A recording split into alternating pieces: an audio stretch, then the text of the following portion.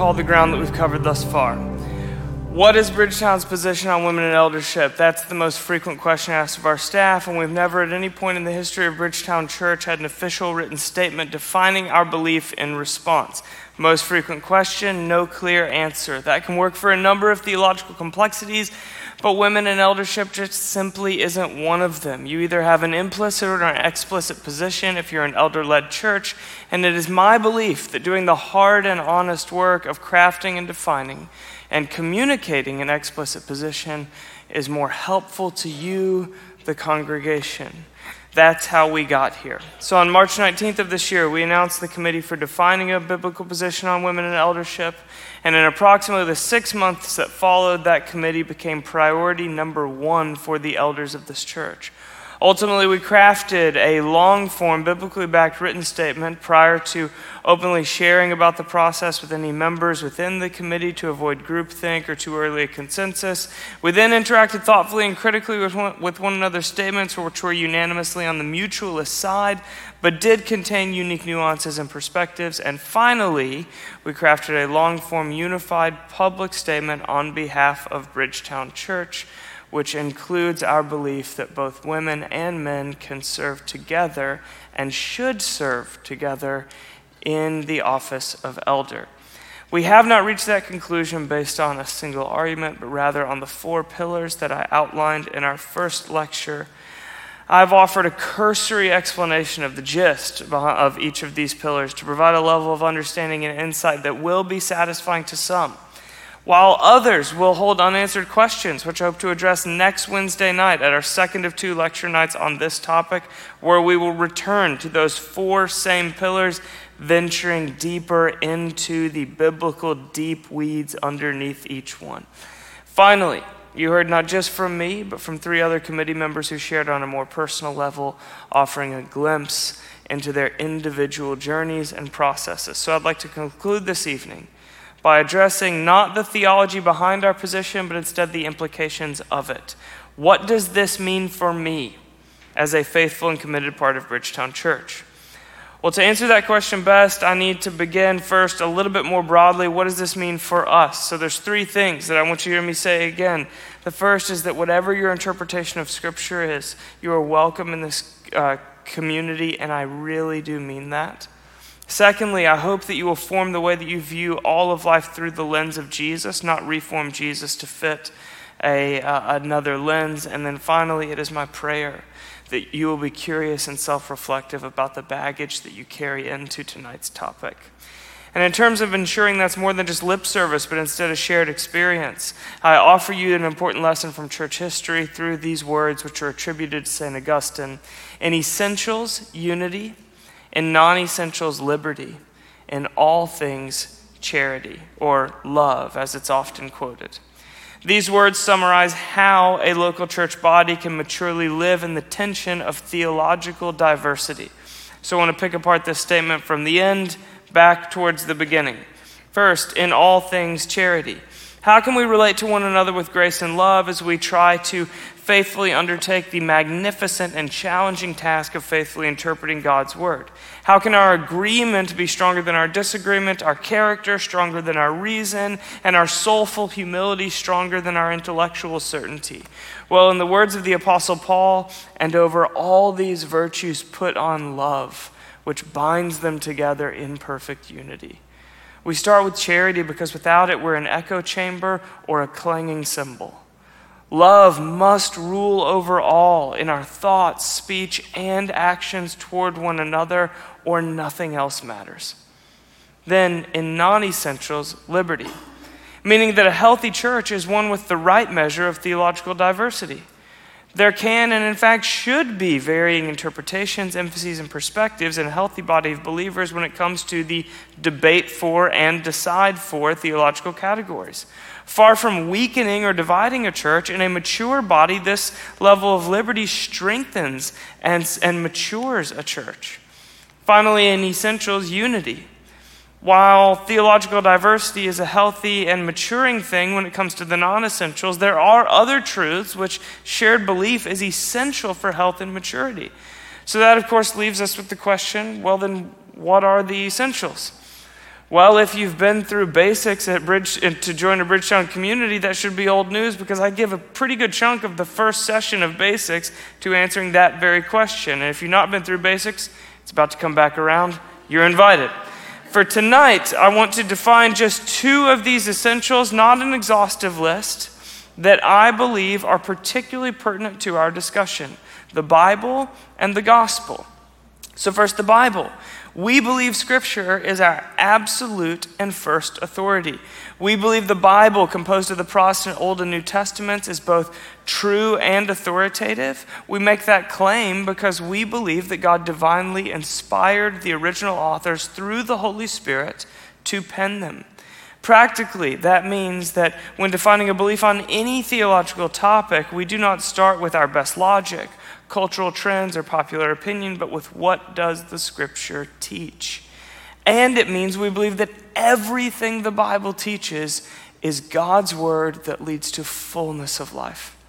Then there's the gospel. The gospel is the good news that God himself, the Creator, has come to rescue us from sin and renew all things in and through the work of Jesus Christ on our behalf, to establish his kingdom through his people in the power of the Holy Spirit. The gospel is a summary statement of what the Bible teaches as a grand narrative, that God is a pursuing lover, Jesus is Savior, you can be filled with the Holy Spirit, and God won't stop until heaven and earth are reunited as one. The church is a community of people distinguished from the world by these essentials. Secular culture does not submit to the Bible and the gospel as their highest authority. So what is our culture's highest source of authority? It's reason and experience. What do you think? And what do you feel? It's an authority that's rooted in the self. What seems right to you and what feels right to you. On the other end of the spectrum, you've got the church submitting the self to a higher authority, the Scripture and the gospel. What does the Bible teach? And Jesus as Rabbi, Lord, and King. And in the middle, you have people occupying some kind of undefined middle ground. Like, I believe the Bible matters and it's got a whole lot to offer me, but where it doesn't line up with what I think and what I feel, I tend to ignore or more or less gloss over parts of it in favor of trusting my reason and experience. And my guess is that right now in this room, there are 3 groups of people represented. There are those who hold Scripture over reason and experience, and the biblical interpretation offered on tonight's topic makes you more immediately comfortable at Bridgetown Church. Then there will be those who hold Scripture over reason and experience, and the biblical interpretation offered on tonight's topic makes you less immediately comfortable here at Bridgetown Church. And then, of course, there will be some who hold your reason and experience over Scripture, and still the biblical interpretation offered on tonight's topic makes you more immediately comfortable at Bridgetown Church. So I want to speak to that third group for just a moment, those who are likely occupying that undefined middle ground. And I just want you to hear me say this very clearly. You are building on a false foundation. As a reminder, faithful, devoted followers of Jesus who share the same source of authority find themselves with integrity on either side of tonight's question. I believe this is a debate for topic in part because I'm less concerned about the destination than the way you get to where you get to. If you agree with our church's non-essentials by stepping over our church's essentials, you are building a house of belief that is bound to crash the second a storm comes, and it will. Now, I want to speak to the second group for just a moment, those who hold the Scripture and gospel as their highest sense of authority, but the interpretation that's been offered here tonight, it makes you less immediately comfortable at Bridgetown. Thus far, you've been given clarity. Brene Brown coined the phrase clear as kind, and I half agree. I've seen clarity be kind, and I've seen it be really unkind. The Pharisees, for example, were remarkably clear, but in a way that distanced them from Jesus rather than drawing them to Jesus.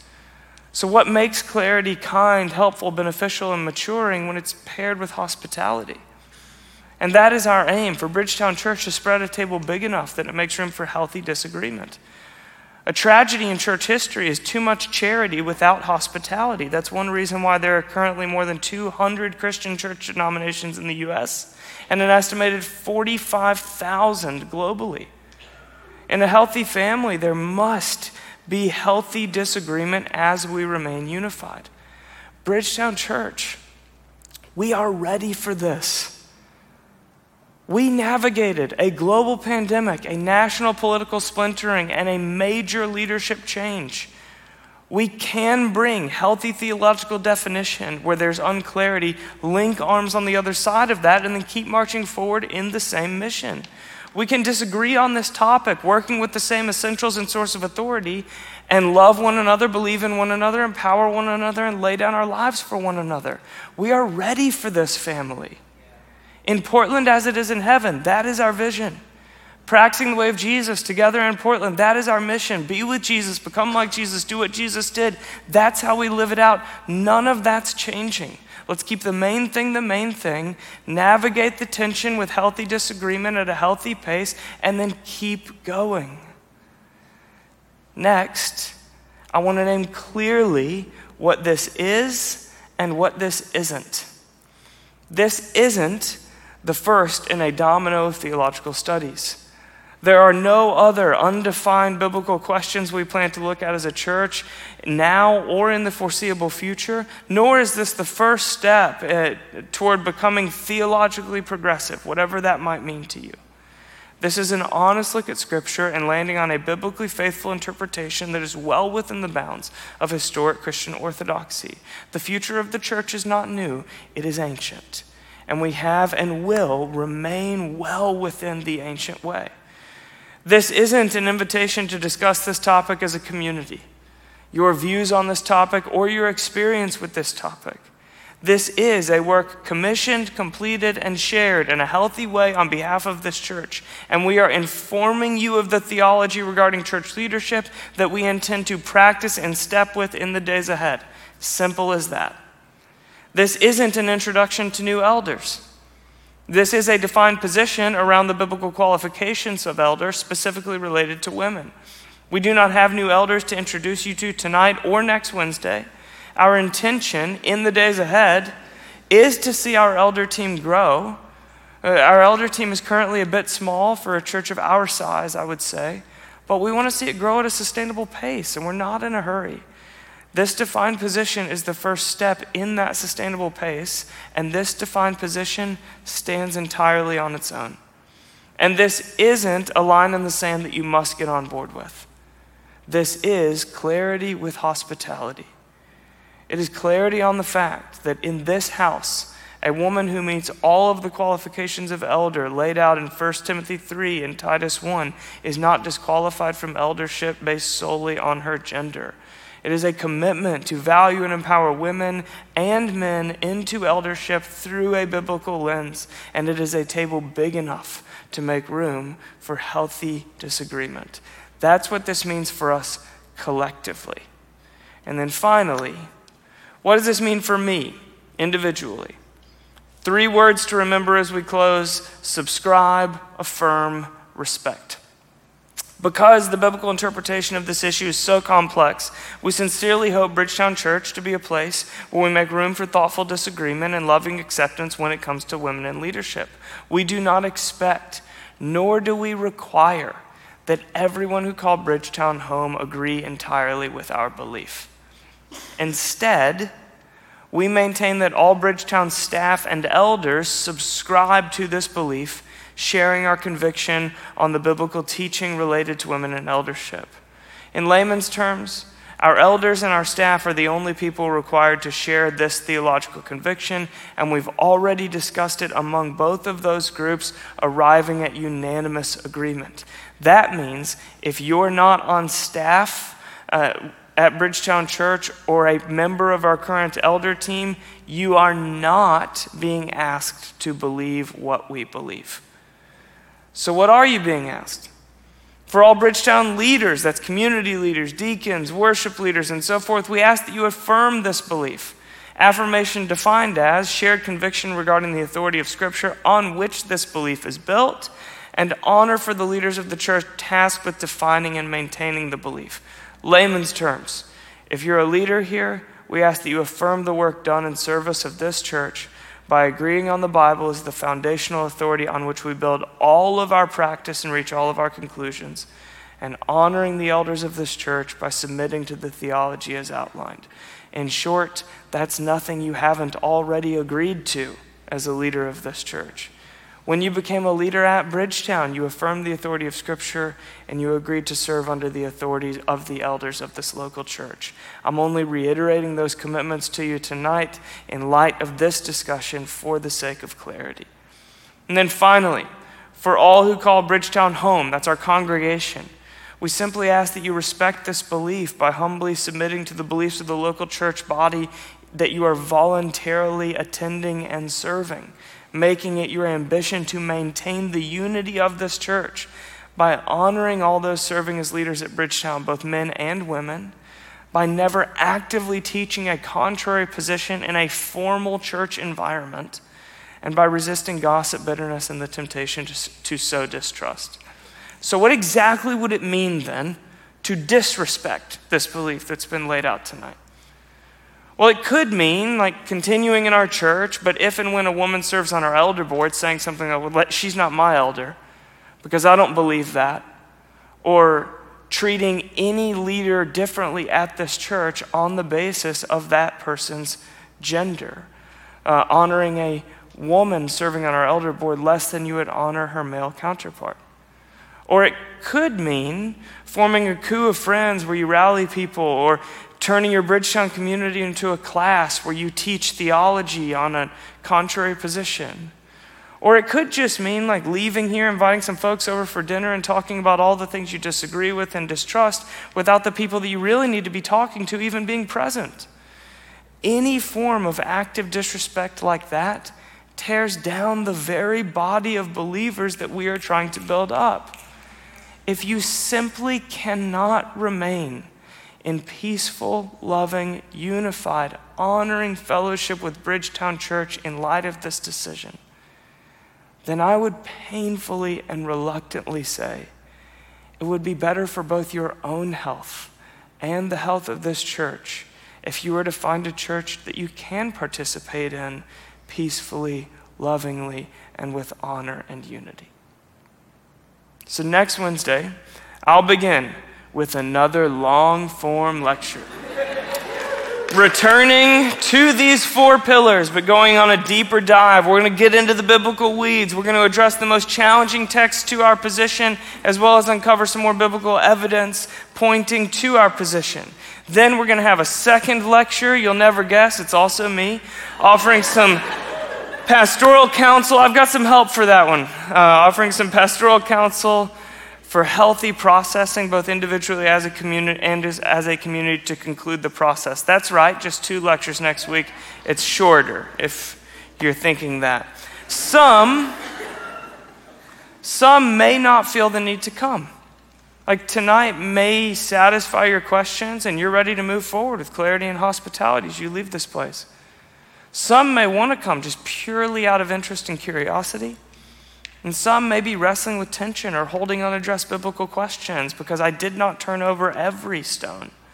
And if that's you, then I hope to speak directly to those questions that you might still be holding in a week's time. The aim of these lecture nights is to provide clarity and hospitality needed to empower and equip you, Bridgetown Church, to move forward united in the very direction that we've already been marching for years. One more time, in Portland as it is in heaven, that is our vision. Practicing the way of Jesus together in Portland, that's our mission. Be with Jesus, become like Jesus, do what Jesus did. That's how we live it out. None of that's changing. Let's keep the main thing the main thing. Navigate the tension of theological diversity in a healthy way at a healthy pace and keep going.